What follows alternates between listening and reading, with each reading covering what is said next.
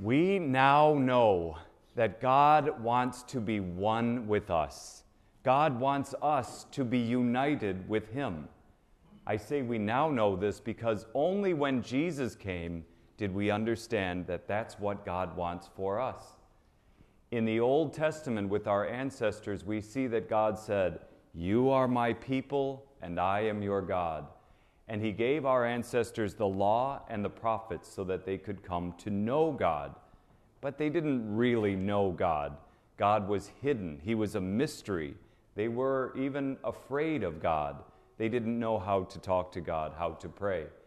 But when Jesus came, He said, "I am one with the Father, and I want to make you one with me so that you have unity with the Father, so that we can be one as the Father and I are one." And all of a sudden, we realized that's what God wants for us. He wants us to be with Him forever in heaven. He wants us to be one with Him. But how can we be one with God? We can't. Even if we're perfect, even if we follow the law perfectly, we still can't be one with God. We need help. And that's why God sent His Son, so that we could be united with His Son, so that we could be united with the Father.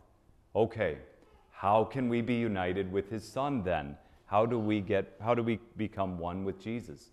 Through the sacraments that He gave us, especially baptism.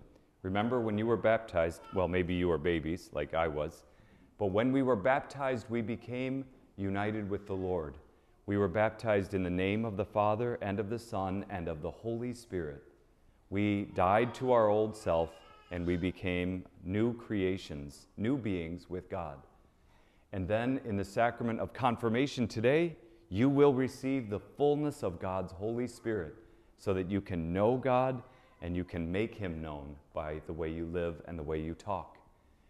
Today we celebrate the body and blood of Christ, the Eucharist. It's the feast day of the Eucharist. We used to call it Corpus Christi. That's Latin for the body of Christ. But we know that in the body of Christ, Jesus gives us not just a symbol. He didn't say, "Pretend this is my body, pretend this is my blood." He said, "This is my body. This is my blood." So when we eat His body and drink His blood, we have union, communion with Jesus.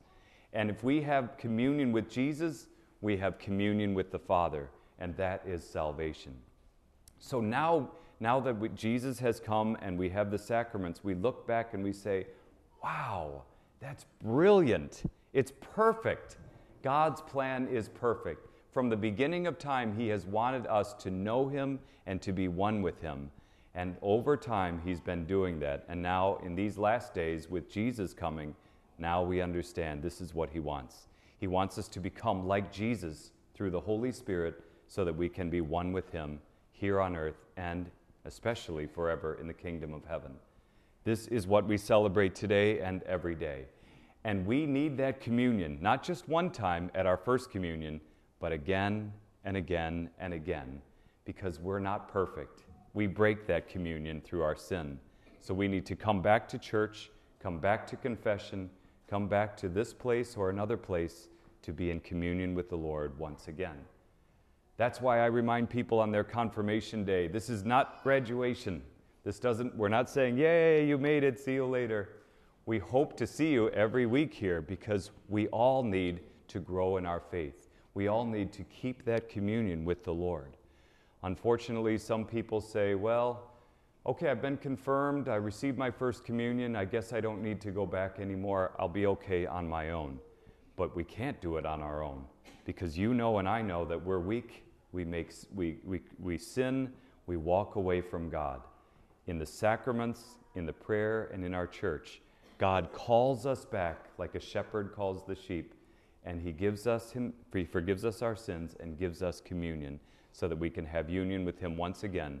And then when we die, we have union with Him in heaven forever. So may God bless you today and all the days of your life. Remember, it's not graduation. It's one more step on your long journey to the Father. But thank you for taking it. It's a big step. Thank you for being here today. Thank you for your faith, for your joy, for your talents and your energy. continue to help us as we all walk with you this journey of faith, until at last we have true union with God in heaven, and all of us will be gathered around not this table, but the true table, the true food, the true meal in heaven, the Lamb's Supper. May God bless you today and all the days of your life.